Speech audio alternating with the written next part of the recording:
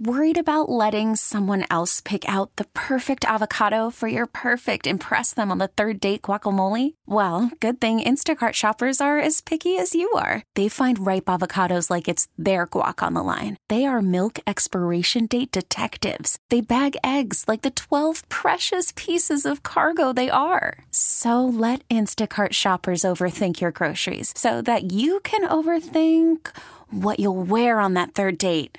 Download the Instacart app to get free delivery on your first 3 orders while supplies last. Minimum $10 per order. Additional terms apply. We get it. Attention spans just aren't what they used to be. Heads in social media and eyes on Netflix. But what do people do with their ears? Well, for one, they're listening to audio. Americans spend 4.4 hours with audio every day. Oh, and you want the proof? Well, you just sat through this ad that's now approaching 30 seconds. What could you say to a potential customer in 30 seconds? Let Odyssey put together a media plan tailor-made for your unique marketing needs. Advertise with Odyssey. Visit ads.odyssey.com. Hetrick-Martin Institute is having its 18th annual awards ball on Saturday, January the 27th at Terminal 5 in Manhattan. The theme is Year of the Dragon.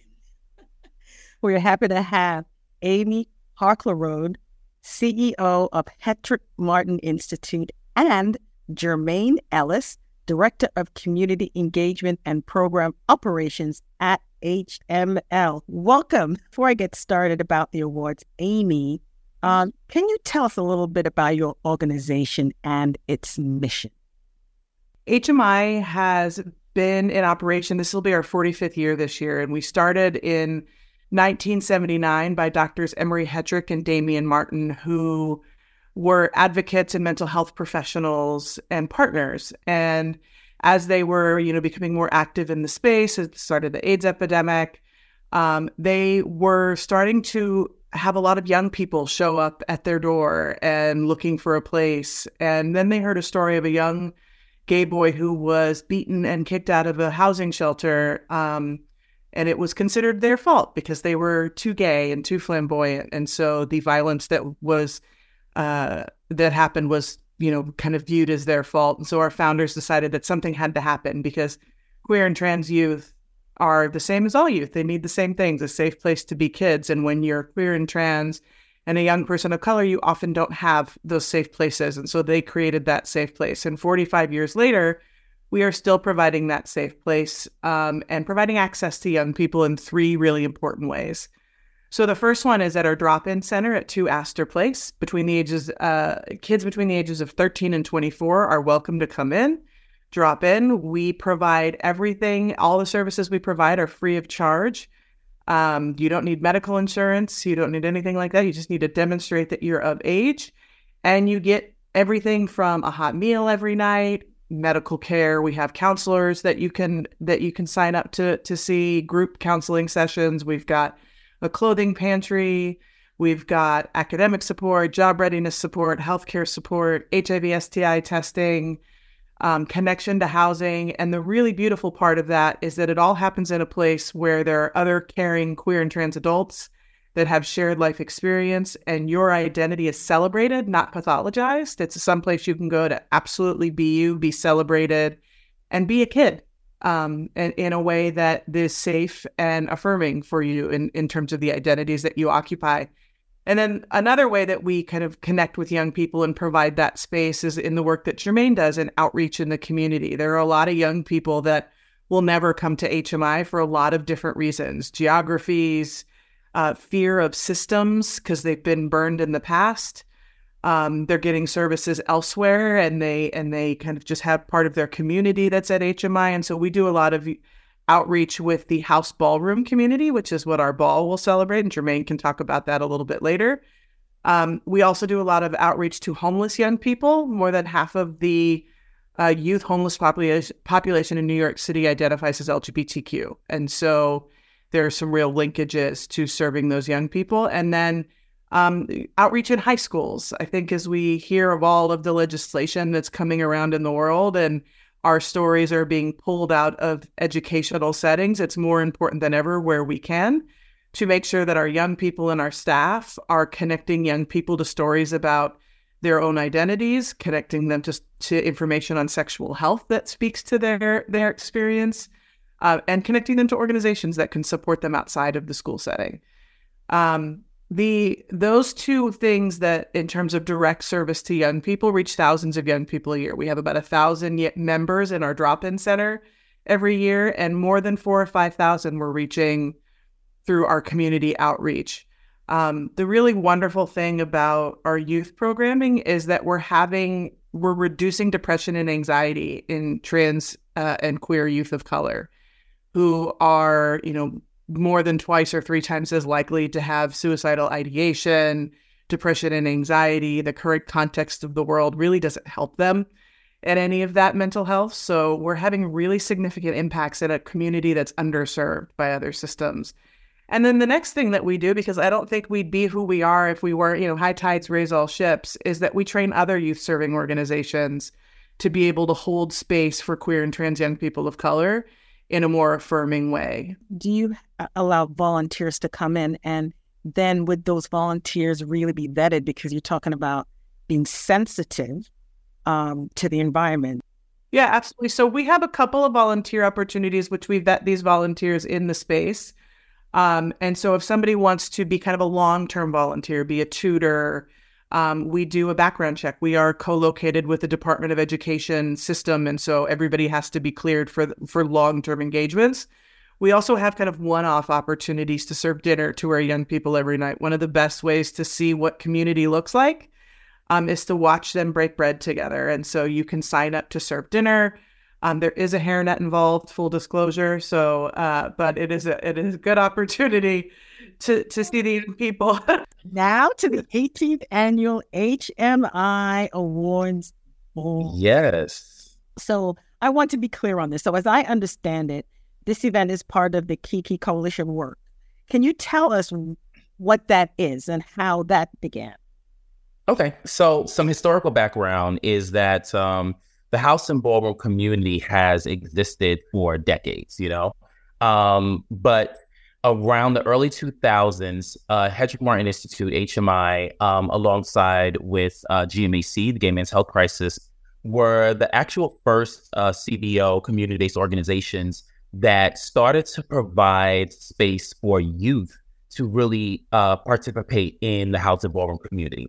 The normal house and ballroom scene we call the mainstream scene, has had, young people of all ages. But this was a specific focus that was from a youth-focused lens that really provided space for our youth to be able to, tone their craft and participate in the ballroom structure while still being in a safe space that was, making sure that the venue and the opportunities for young people were safe, making sure that there were no drugs and alcohol, making sure that there was a kind of health perspective and a health model around the structure of the ball scene.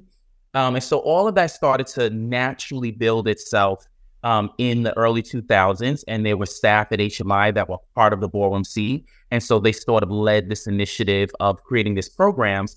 And then, of course, you have to have a major event. And so in the early 2000s, around 2004, the HMI Awards Ball was created. But it's to really honor the work that the young people have done the year before in walking categories, competing and winning trophies, and just kind of celebrating them and saying, hey, we're here for you.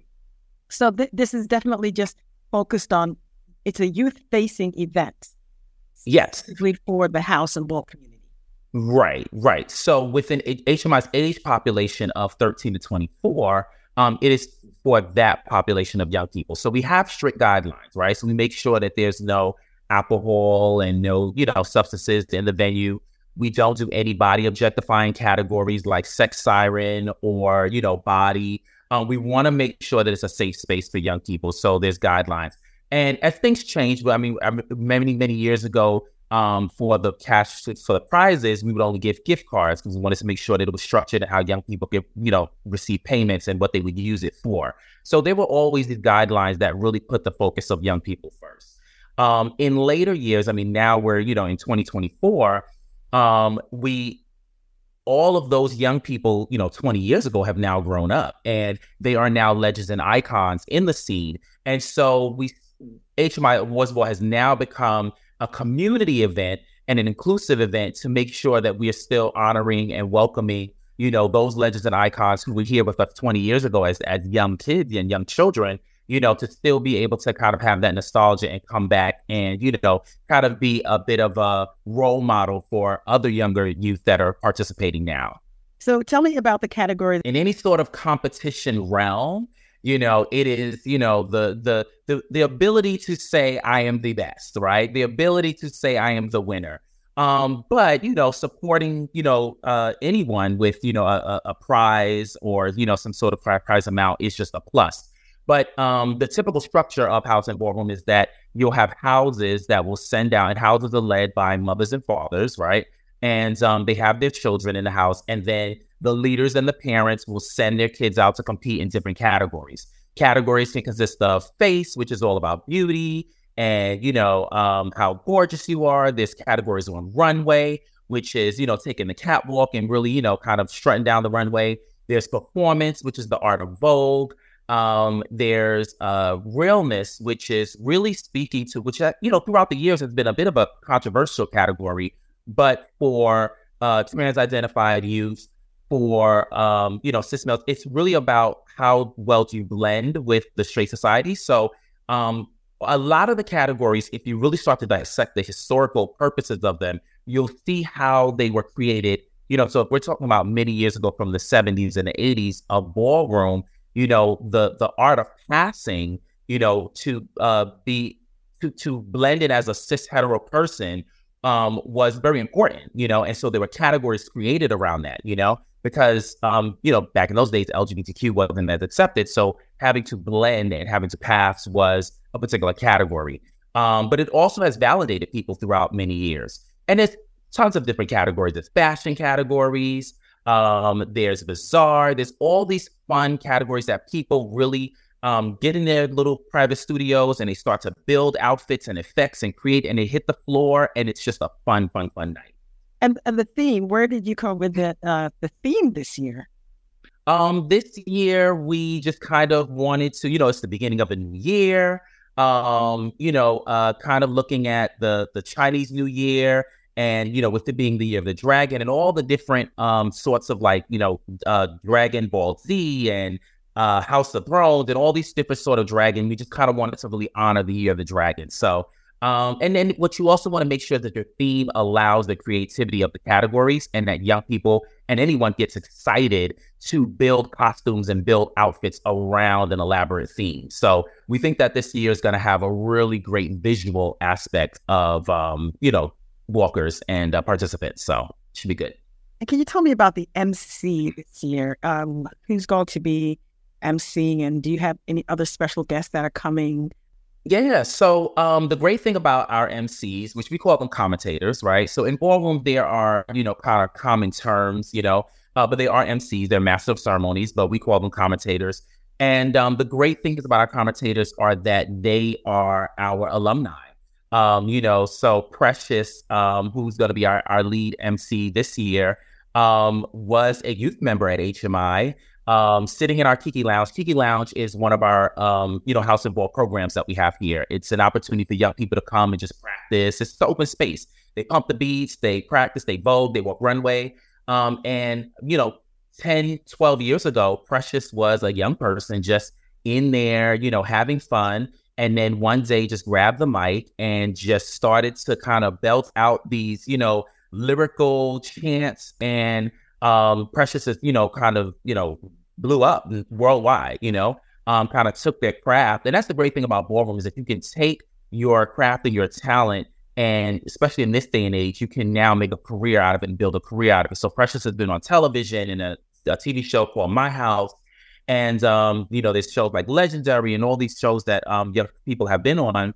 And the great thing is that Precious, I just want to give back. I want to give back to my community. HMI is where I started. We have an HMI ambassador program where we have celebrity ambassadors, and Dominique Jackson, Mother Electra from Pose, will probably be in attendance as well as our ambassador. She is always there when young people are gathering for ballroom, and we'll spend time speaking to everybody in the room. The event itself throughout the years just continues and continues to grow. when the events first started, they were in HMI's cafe downstairs. Our cafe, you know, holds about 100 people. And so we've gone from larger spaces like NYU Center. And right now, you know, we're at Terminal 5. So last year, we had about 1,000 young people in the space. But yeah, they can go online. They register for access to get in. And as we wrap up, Amy and Jermaine, any last words? Because I know this is going to be like, I mean, yeah, just, you know, if you're part of the community and have maybe never been to a ball before, but want to see what it's about, please come. It's a place for you. You'll be connected to HMI and other organizations and services. And if you need services, this is a good place to see where there might be options to get those services, like housing and medical care and food and employment. So please come. Yeah, I'm looking forward to it. This year, we have a lot of gifts and raffles and prizes for youth that are 13 to 24. So it's going to be a great night and a great event. And yeah, a lot of work, but that's what we do. We get it. Attention spans just aren't what they used to be. Heads in social media and eyes on Netflix. But what do people do with their ears? Well, for one, they're listening to audio. Americans spend 4.4 hours with audio every day. Oh, and you want the proof? Well, you just sat through this ad that's now approaching 30 seconds. What could you say to a potential customer in 30 seconds? Let Odyssey put together a media plan tailor-made for your unique marketing needs. Advertise with Odyssey. Visit ads.odyssey.com.